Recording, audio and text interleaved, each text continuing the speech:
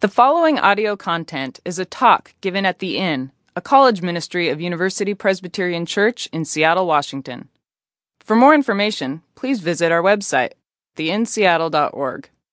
We invite you to join us each Tuesday at 9 p.m. on the corner of 16th and 47th in Seattle's U District. Let me add my welcome to the welcome that Jasmine and TJ already gave you. Before we continue, I want to remind you and just add a bit of an emphasis that UMin is so much more than just what we do here on a Tuesday night. As you heard about, there's the Women's Wholeness Day, there's Alaska.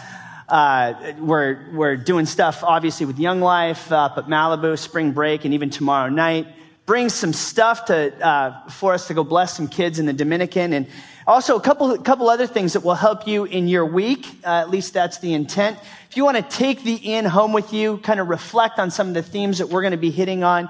We have the Inn takeout that's just a little devotional guide, if I could call it that kind of sends you along the path that we get started here each Tuesday. Those are on the table right there in the back. Also on that same table is a prayer card.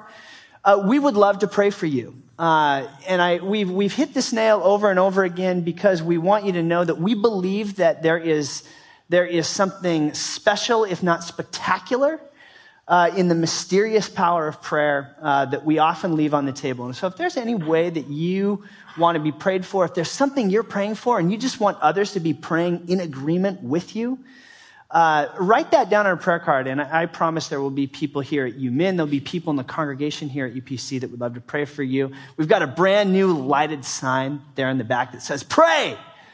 Okay, to draw your attention to it.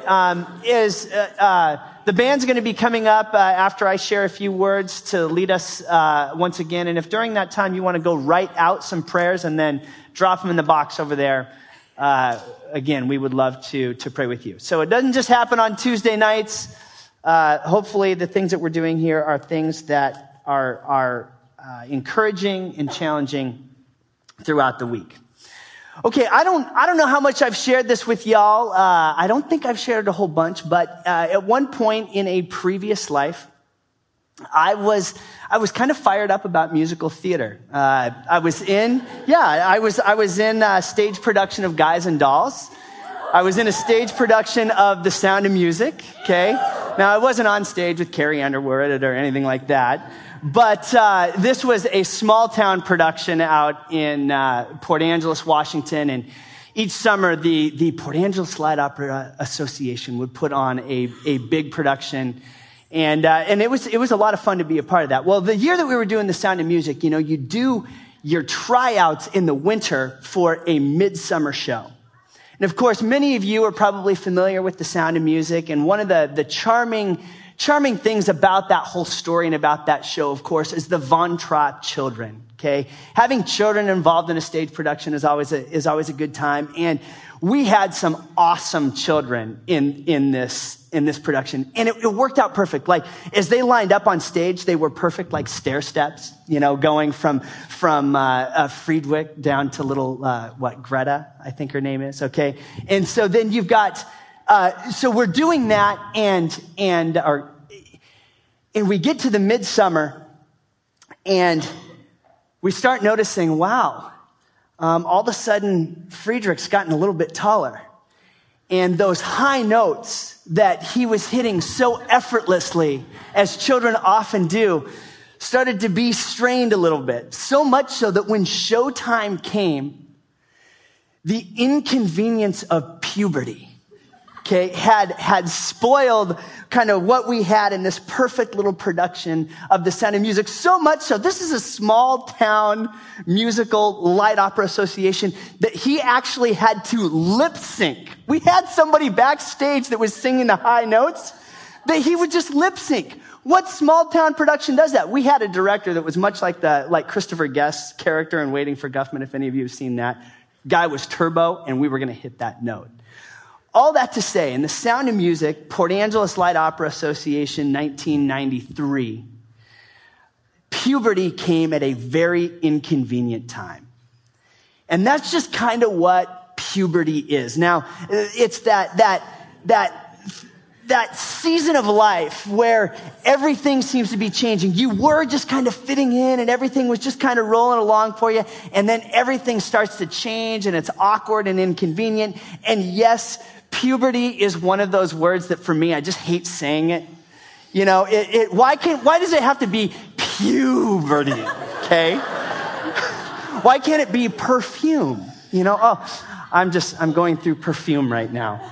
You know, I feel like that would make the whole process maybe a little bit more present. Or, you know, cookies. Cookies has hit me and, you know, I've got more facial hair growing or whatever. Okay. What we're going to be talking about, if you've been with us this quarter, you know that we've been examining this whole thing that we've been calling childlike faith.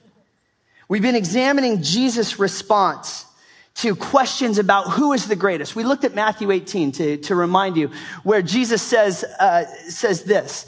He invites and I think we have this projected for you from Matthew 18, when he's pressed about who will be the greatest in this kingdom that Jesus is bringing in. He says, he called to a little child whom he placed among them, and he said, "Truly I tell you, unless you change and become like little children, you will never enter the kingdom of heaven. Therefore, whoever takes a humble place, becoming like this child, is the greatest in the kingdom of heaven." Childlike, without being childish. And of course, what we've examined over the past month or so has been some of the ingredients of this humble faith. The need to learn, the need for discipline, the need to be found. We have these needs. And ultimately, humility is just simply acknowledging that we have needs. A childlike faith leans into the reality that we are people with needs. Well, a little bit later on, if we keep reading in Scripture, we come to this gem of a phrase in 1 Corinthians 13, where the writer says, "When I was a child, I talked like a child, I thought like a child, I reasoned like a child. When I became a man," and it was a man that was writing this, the Apostle Paul, "I put the ways of childhood behind me." Now, at first glance, it looks like we could be talking about something that could be totally contradictory. But what I think the Apostle Paul is leaning into here as we continue on this examination of childlike faith is he's saying, yes, there is childlike, but who you are as that child, you begin to grow up. There is a type of spiritual puberty, if we can call it that happens. And it should happen. And it will happen. And what happens is that it continues to make us, as those seeking after and following after Jesus with our lives, it starts to make us a little bit different. And anytime that happens, it can be difficult, it can be awkward, it can be downright clumsy. And so what we want to do with the balance of our winter quarter together is look at some of the ingredients of what it means to grow up, to lean into this spiritual puberty, to look for it, to maybe call out some of the awkwardness and get a vision of what it looks like for us to grow up, even as we seek to establish that childlike faith. Let's pray as we get started on this. Lord, help us with this and be our teacher. We are here because we want to know you more. We want our faith to be real. We want it to matter. And we need your Spirit to help us out with that. So Lord, meet us as we gather in this place tonight. In Jesus' name, amen. Okay, as we get started with this, I feel like I need to make clear a word and a definition that we often hear in Christian circles. That when we're talking about this type of spiritual puberty, what we're talking about is this thing that we often hear referred to as discipleship. Discipleship is, in our context, is being in a constant and growing relationship with Jesus.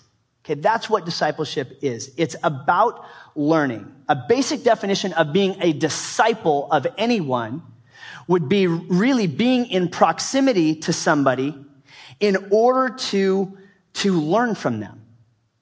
Okay, you could be a disciple of a professor. You could be the disciple of really any sort of teacher that you would be close to.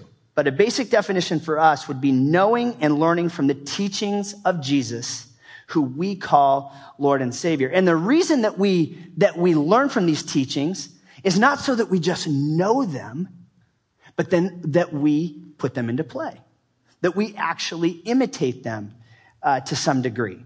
Now, what comes out of the teachings of Jesus, many of you probably already know this, but for others, this might be a bit of a challenge, that the central ethic of everything that comes out of the teachings of Jesus is love.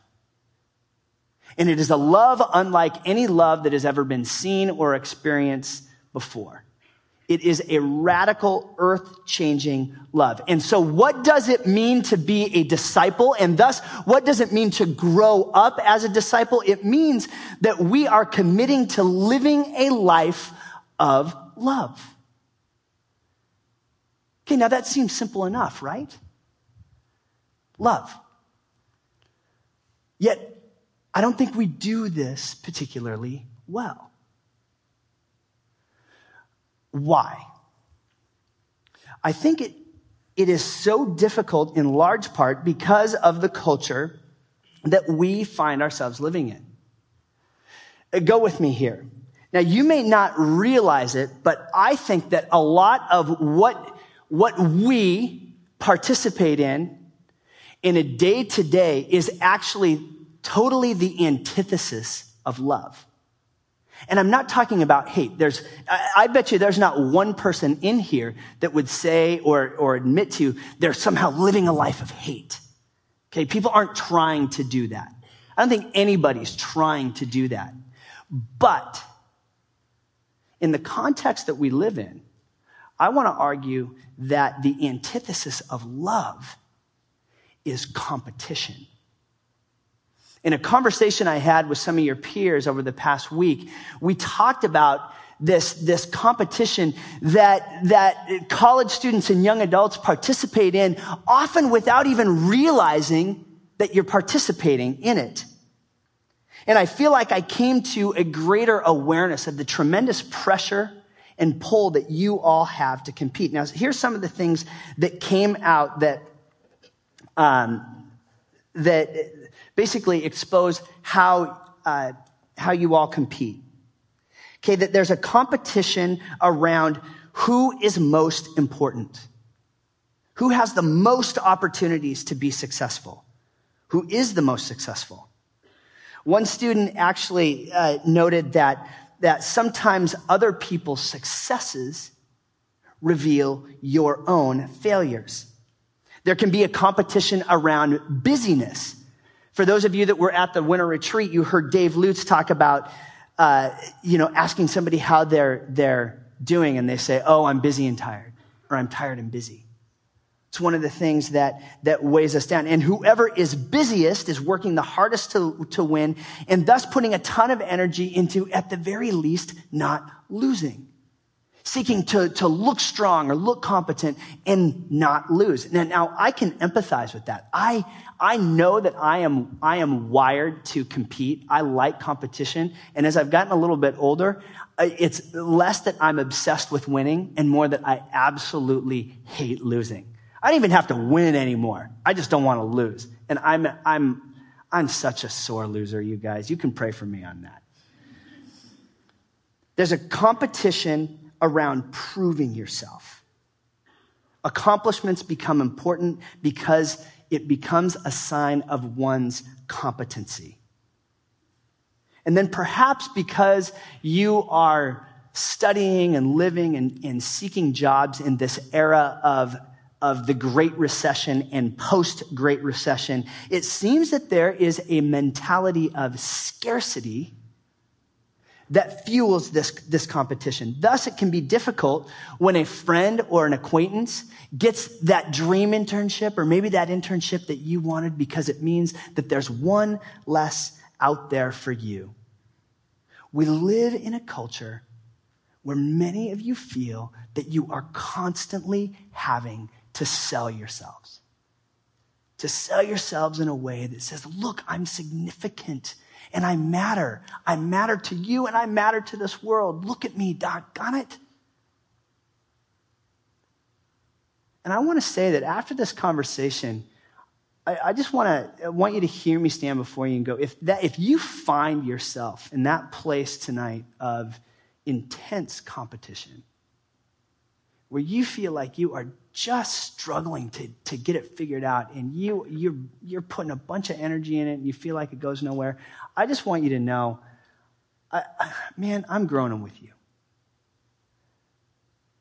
As this conversation ended, I really felt bad for the situation, the subtle competition, the subtleness to try and constantly win, even though you're not even entirely sure what it is you're trying to win or what the rules of the game actually are.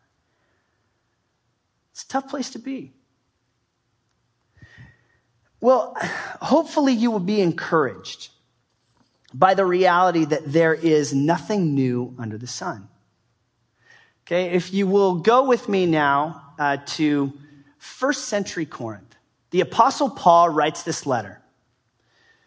He actually wrote, there were several correspondences to this church in this town called Corinth along the Mediterranean. And we have two of those correspondences. And let me tell you a little bit about Corinth. If we can show you a little bit about where this is at. Okay, Corinth is, you can see it there in the Mediterranean in Greece. And one of the reasons that we like to show you these maps is to just remind you that the Bible came into a particular time and place. This isn't the stuff that was just written up here. It was actually written into a situation. The situation in Corinth is that Corinth is the seaside city, and it was an urban and cultural hub. There was a lot happening there. It was the wealthiest city in all of ancient Greece. And I actually think that this is a pretty cool note, that archaeologists have discovered numerous venues that would have been used for markets, drama, art, and sports. Okay, now what's significant about that is that there were these games that would be played, the Isthmian games, there we go.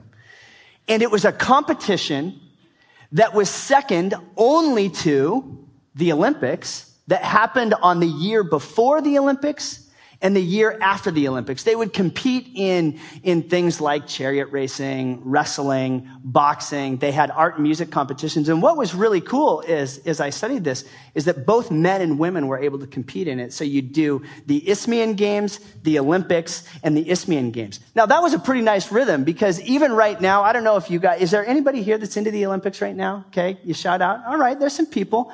That it would have been nice to have a little bit more frequent games, because every year, every 4 years when the Winter Olympics on, you have to relearn the rules to things like biathlon and curling. Okay, curling. I mean, is there any sport? Is it bocce ball? Is it shuffleboard?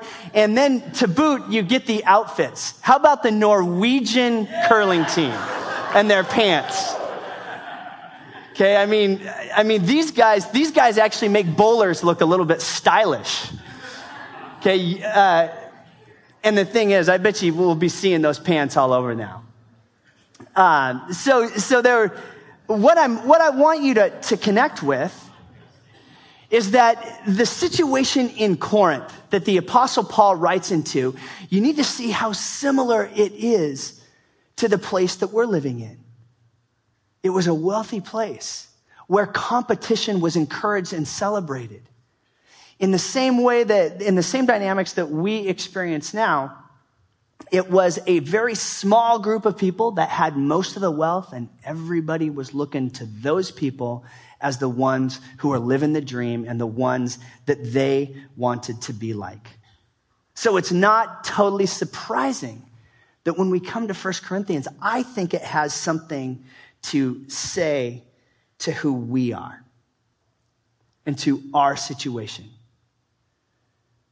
It's an encouragement that as we see the broader culture what everybody else is doing and the way that they compete and what they say is important, Paul is simply writing to this group of young Christians, this small little church in this really rich town, to say, you are to be different. He gives them reminders on how they might be different. Gordon Fee notes that in almost every case in 1 Corinthians, Paul is correcting their behavior, not informing it. Thus, none of the things that are written here should be new. It's simultaneously a challenge and encouragement to these young Christians in the first century to grow up. It's an acknowledgement from Paul that it's hard, that there is a puberty factor involved as that happens. He's encouraging this group of Christians to do it a little bit different. And that the ways that they compete and strive must yield to compassion and unity. And what's the kicker? How does that happen? Love. That leads us into one of the most famous passages in all of Scripture, okay? And no, it's not a coincidence that we're reading this after Valentine's Day, okay? Because the problem is, as we're going to read this, is that it's too easy to reduce this to mere sentimentality. That the love that's being described in what we're about to read is trying to get us to think bigger, to think differently about the love of God that matters for us and matters for the world. So as I read this, do not reduce it to sentimentality, okay? I urge you to think about this first as the love God has for you and all the people sitting around you. Okay, let me read this for you. You can follow along on the screen, or you can just close your eyes and visualize a love like this. Instead of competing, Paul says, I will show you the most excellent way. If I speak in human or angelic tongues, but do not have love, I am only a resounding gong or a clanging cymbal. If I have the gift of prophecy and can fathom all mysteries and all knowledge, and if I have faith that can move mountains, but do not have love, I am nothing. If I give all I possess to the poor and give over my body to hardship that I may boast, but do not have love, I gain nothing. Okay, so it's not about how spectacular you are. It's not about what gifts you have. It's not even about kind of all the accomplishments, achievements, the what you do that matters. Love. Love is patient. Love is kind. It does not envy. It does not boast. It is not proud. It does not dishonor others. It is not self-seeking. It is not easily angered. It keeps no record of wrongs. Love does not delight in evil, but rejoices with the truth. It always protects, always trusts, always hopes, always perseveres. Love never fails. But when there are prophecies, they will cease. Where there are tongues, they will be stilled. And where there is knowledge, it will pass away. For we know in part and we prophesy in part. But when completeness comes, what is in part disappears. It'll be fulfilled. It'll be made whole. Then the passage that we already read. When I was a child, I talked like a child. I thought like a child. I reasoned like a child. When I became a man, I put the ways of childhood behind me. For now we see only a reflection as in a mirror. Then we shall see, visualize this, face to face. Now I know in part. Then I shall fully know, even as I am fully known. And now these three remain, faith, hope, and love. And the greatest of these is love. Now, the word that's used there in Greek, agape, first describes the love of God. This passage is simply an encouragement away from competition, to remember God's love, and then to live that love out. As the Olympics have kind of constantly been on in our house, it's been interesting to note that more than I can tell you who's winning what medals, it's the stories that come out that make the biggest impact. The story of a Russian cross-country skier that as he's coming into the final part of the race, actually breaks his ski. And as his coaches are embarrassed and ashamed, a Canadian coach, almost out of reflex, grabs a ski, runs out there, and puts it on him so that he could finish the race. It's a story of a skier whose brother has cerebral palsy, and this guy skis for his brother. It's the story that I recall from when I was a kid of two guys from Yakima, Phil and Steve Mayer, two brothers that the first brother goes down and then radios back up to his brother and says, here's what you need to do. The brother who radioed back up got the silver medal, and his brother got the gold. The countless stories that you hear of parents who sacrificed to help their children's dreams live. A dad in Indiana that built rails and half pipes in their backyard to help their son live out a dream.